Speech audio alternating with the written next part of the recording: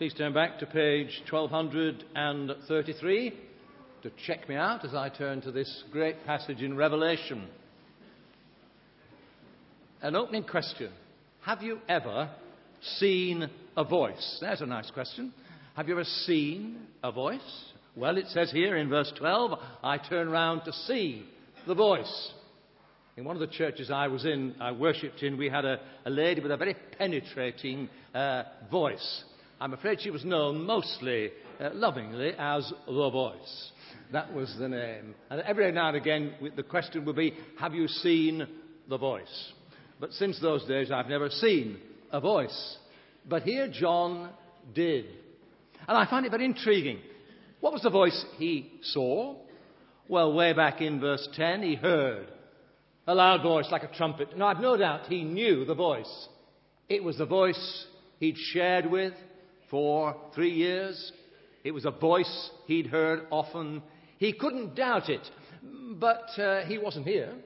After all, John was on a little island 8 miles across, an island called Patmos, 50 miles away from his beloved Ephesus and the churches he knew.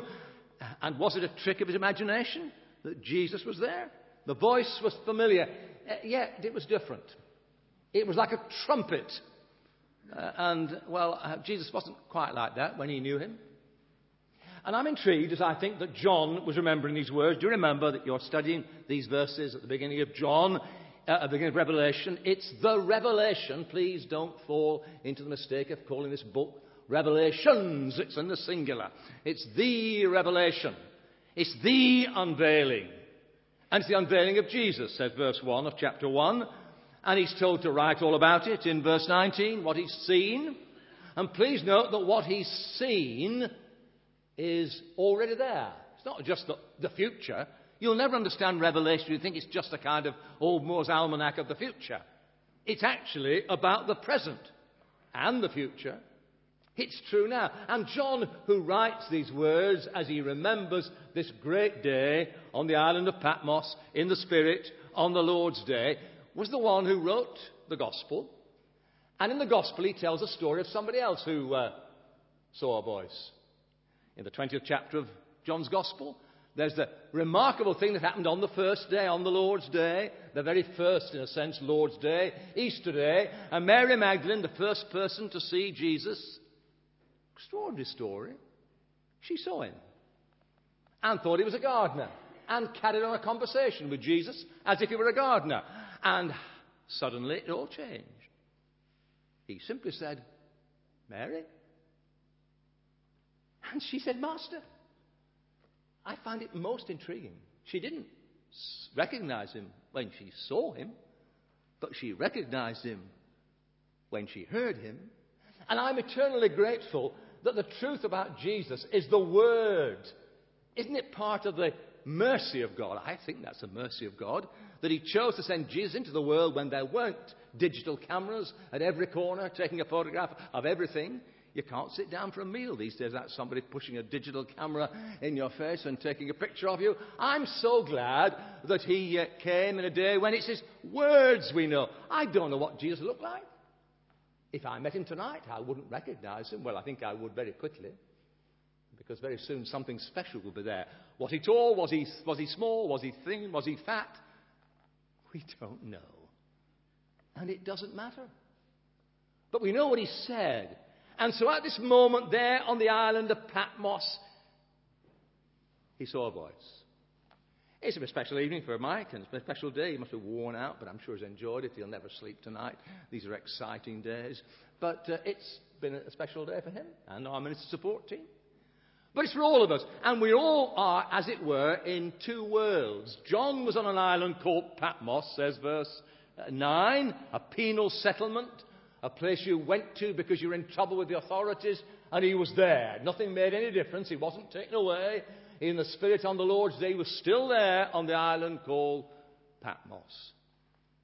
And yet he was in the Spirit on the Lord's Day. And all of us will be in situations which sometimes are challenging. It'll not always be like today for Mike. There'll be moments of disappointment, moments of just sheer ordinariness. And for all of us, wherever we are and whatever we do as witness, we're on our island. That's where we are meant to be. This is a little series called The Pressure Cooker, Christ and the Pressure Cooker. And we are often in days of testing.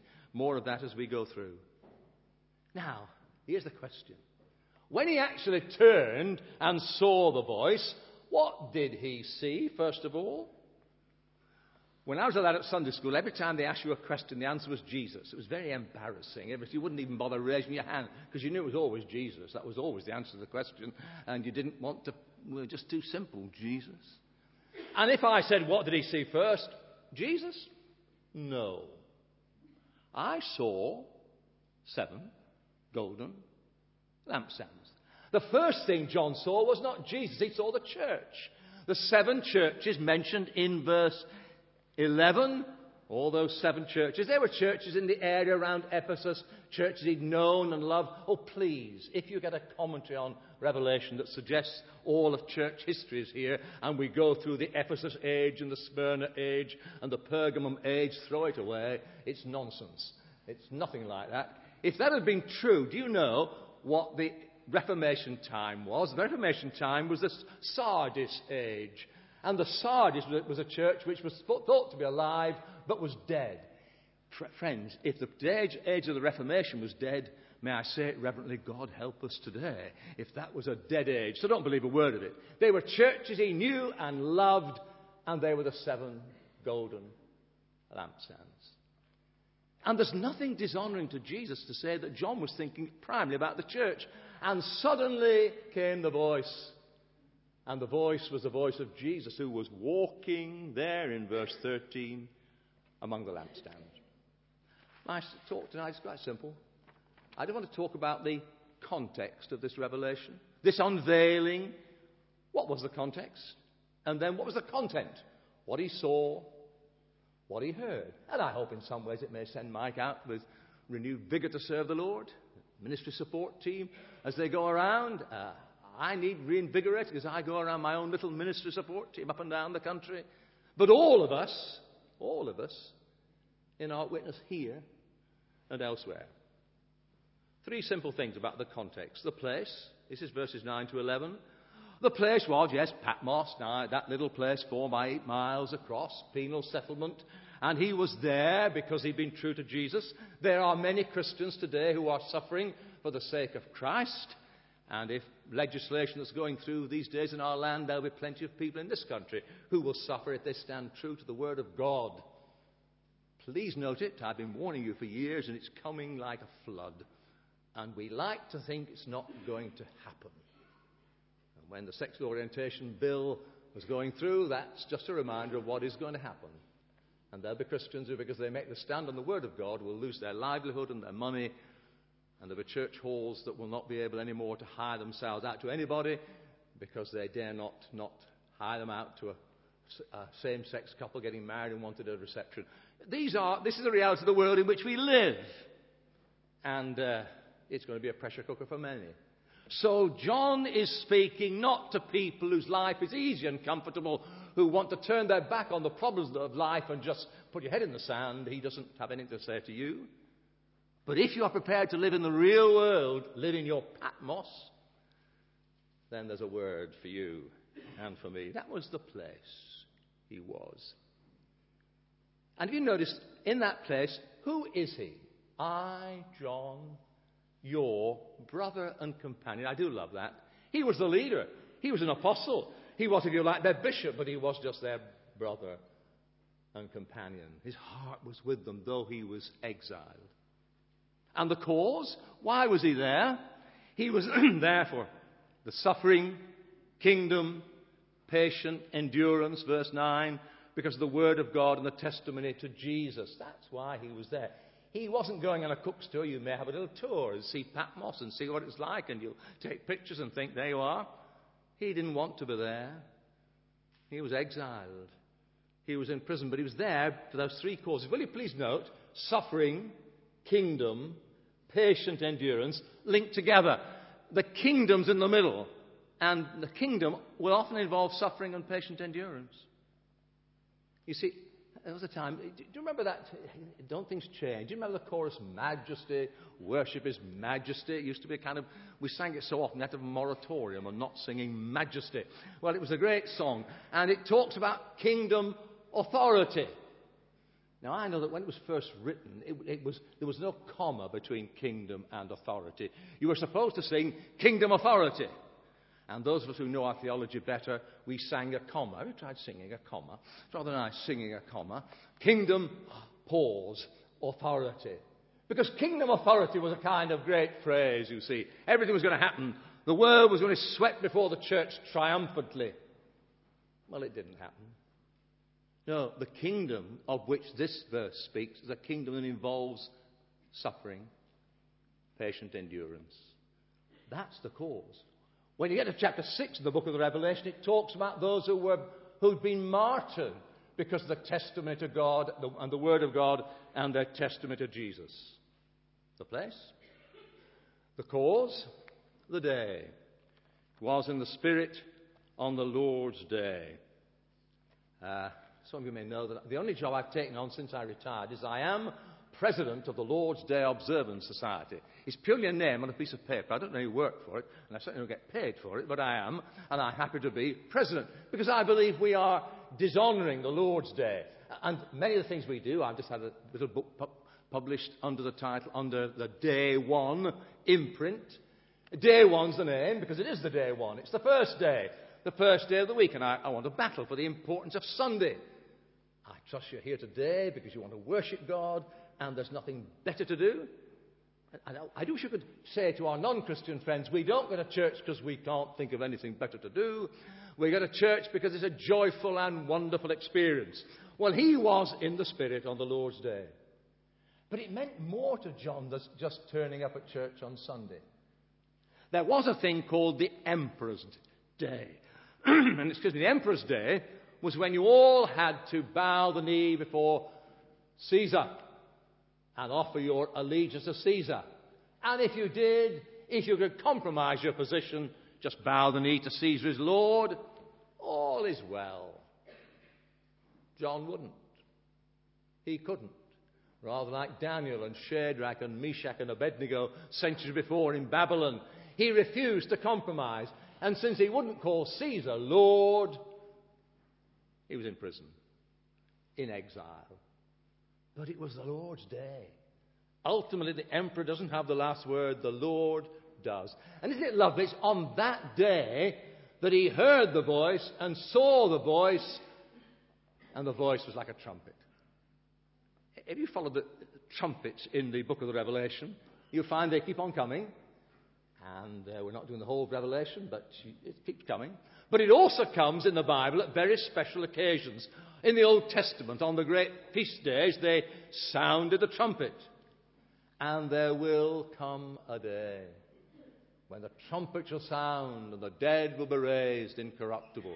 When our Lord returns on that day, whenever it may be, it will be with a trumpet call. And in a very real sense, Jesus is announcing his victory to John when everything seemed to be going wrong.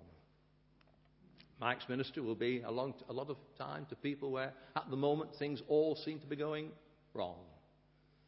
Not the way we would choose. And we pray that he'll have the grace and wisdom and sensitivity to point them to the one who is victor, as we'll see in a minute, who's got the keys of death and Hades. But we want to be proclaiming now that the Jesus we worship is the one who is victorious, and therefore we dare to believe that he will have the last word. And so please pray for your friends in Iraq, Christians who are suffering terribly for their faith today. Many Christians in many parts of the world who desperately need our prayers. The least we can do is to be sure that we're not ashamed of our Jesus. Not only in church on this Lord's Day, but wherever we are in our island Patmos. The context. Just a word or two about the content of the revelation. What did he see? And what did he hear? Well, what he saw in verses 12 to 16 is intriguing, isn't it? As I said, he saw, first of all, the church.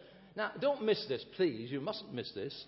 When he saw the church, the 7 golden lampstands, it was not the 7-branched lampstand of the Old Testament. Now, you see, in the Old Testament, there's Exodus 25, it comes again in Zechariah, you get this picture, and some of you had your 7-branched candlesticks for Christmas. That's fine. But you see, it's not that. They are 7 separate golden lampstands. You see, in the Old Testament, they were all united in the nation of Israel. But the Church of Jesus Christ is not united in any nation, not in any denomination, but is only made one by the fact that Jesus walks amongst them. You won't find denomination in Scripture. A friend, when I was at Oak Hill Theological College, where Paul went and my son went and all the best people went to, when I was training at Oak Hill Theological College, we had a great man called Alan Stibbs who taught us about the church, and he wrote a famous book. In those days, you didn't worry about titles, snappy titles. That's a modern craze. His book was called The Church, Universal and Local. You can imagine how exciting that seemed to most people. The Church, Universal and Local. But it's a superb book. Find it in a bookstore, buy it, whatever it costs. And it's a simple reminder that in the Bible there's only 2 churches. The whole world church and the local church. Oh, you have denominations for ease and help and all that. That's understandable. But the actual church, the word in the Scriptures, means either the whole world or the local church. And we're united not in bishops or whatever. And I find that one bishop in the House of Lords voted for this measure, voted against what we're trying to do. It's appalling to me that a bishop can actually vote for sexual orientation. I just measure a regulation measure. If you follow it through, you should be appalled that any bishop would vote that way. If I were in that diocese, I would have no allegiance to him whatsoever.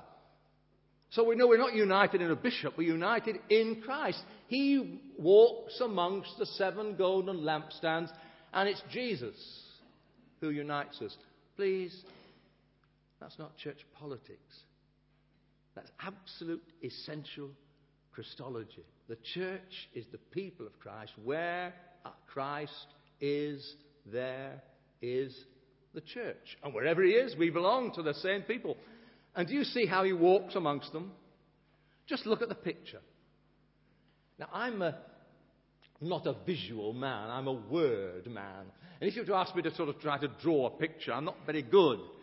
Some of you know I was at school. My school days were marked by complete illiteracy when it comes to art. I remember finding an old report from school, and I'd done quite well in most subjects and got down to art.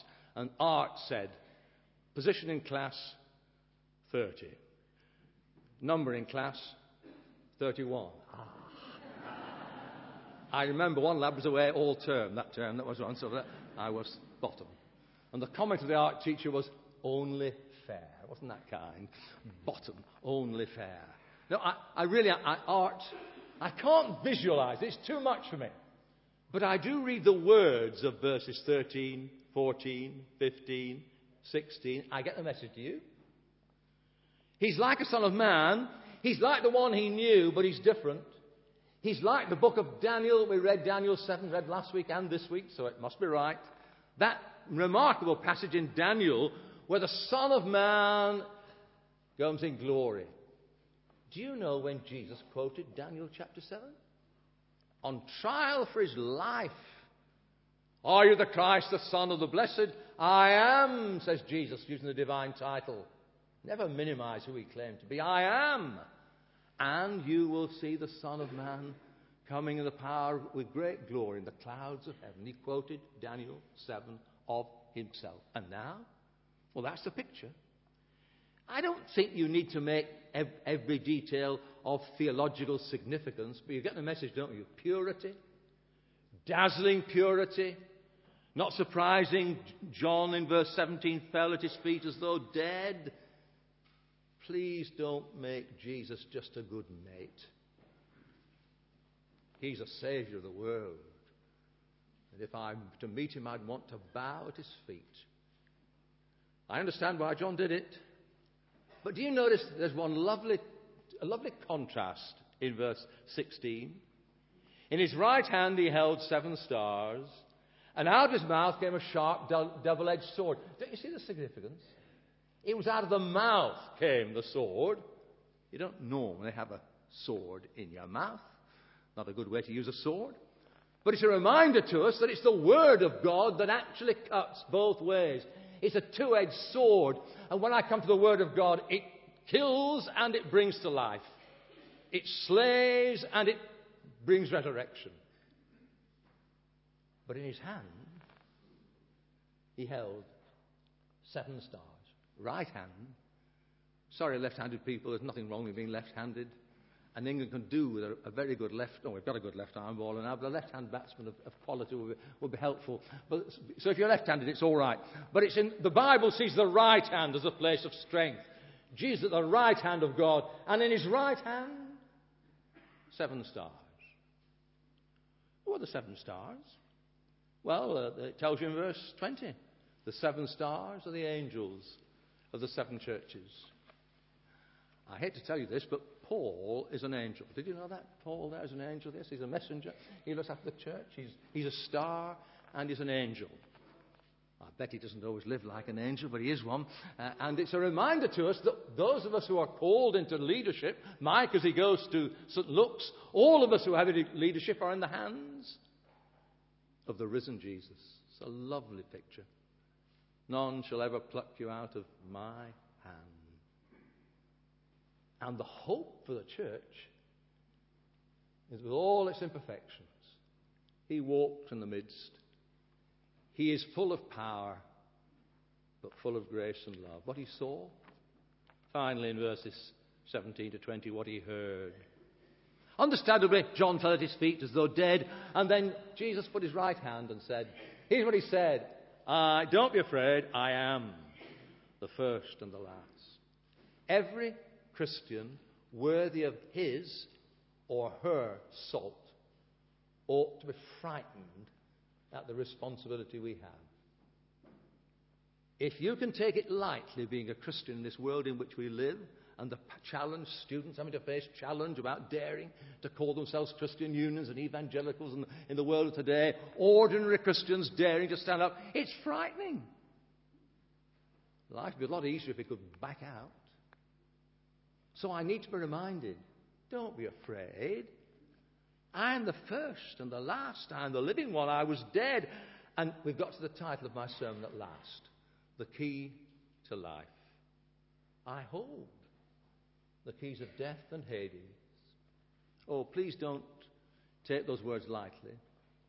If we needed a new key in our house because we'd lost a key, I could go down and get a key cut. No, I must be honest. Margaret would go down and get a key. Same truth. We'll get there eventually. But you see, what did Jesus do? Did he go down and get a key cut? Oh no, he got the keys of death and Hades because he wrestled with Satan. He went right to the death for us. He went into death and into Hades. He went to hell for me. And so he came out with a key. Interesting, isn't it? In Matthew's Gospel, Jesus said in Matthew 16 to Peter, you are Peter, on this rock I'll build my church, and I give you the keys of the kingdom.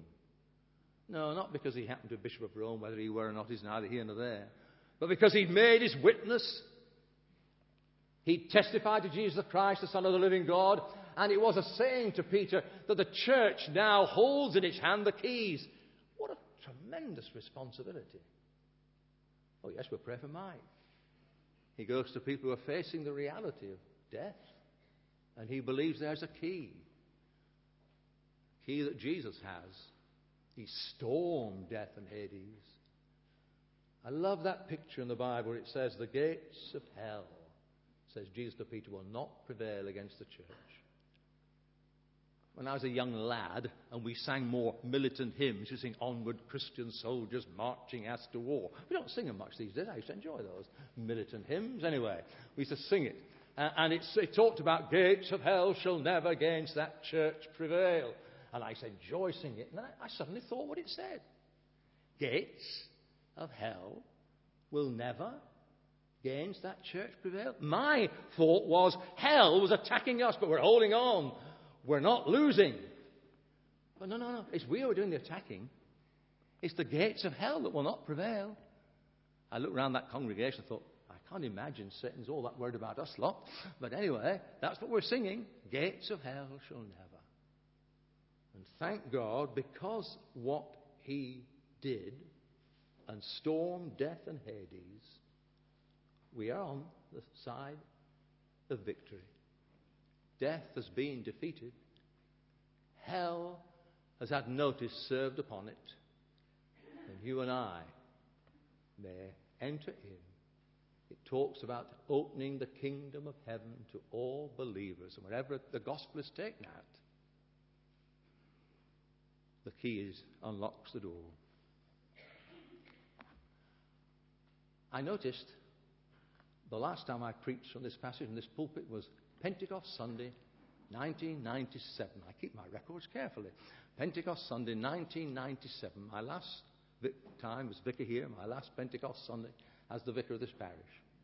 And what a good passage for Pentecost Sunday. I was in the Spirit on the Lord's Day, and what does the Spirit want to do more than anything? He wants to point to the risen Jesus. And the mark of the Spirit at work is that Jesus is being glorified. That's what it's about. And I look at my records, and more than once I've preached on that passage on Easter Sunday. It's actually part of the Anglican lectionary on Easter Sunday. We didn't often meet the lectionary here at Fulwood. We don't normally have much to do with lectionaries, but we normally met up on Easter Day. And part of the lectionary was Revelation 1. What a great day for Easter, the risen Jesus. Now, isn't it interesting? As I finish my thoughts to you tonight, it's just after Christmas. We're just starting a new year. It fits there too. That the baby Jesus, whom thousands of people worshipped just a fortnight ago, grew up, went to the cross, and opened the kingdom of heaven to all believers. It's my prayer that not just for Mike and his new work, not just for the ministry support team and their faithful ministry, but for all of us, this will be a day of recommissioning by the risen Lord Jesus. Seen a voice? What a great voice that is and that was. I still will be on Patmos.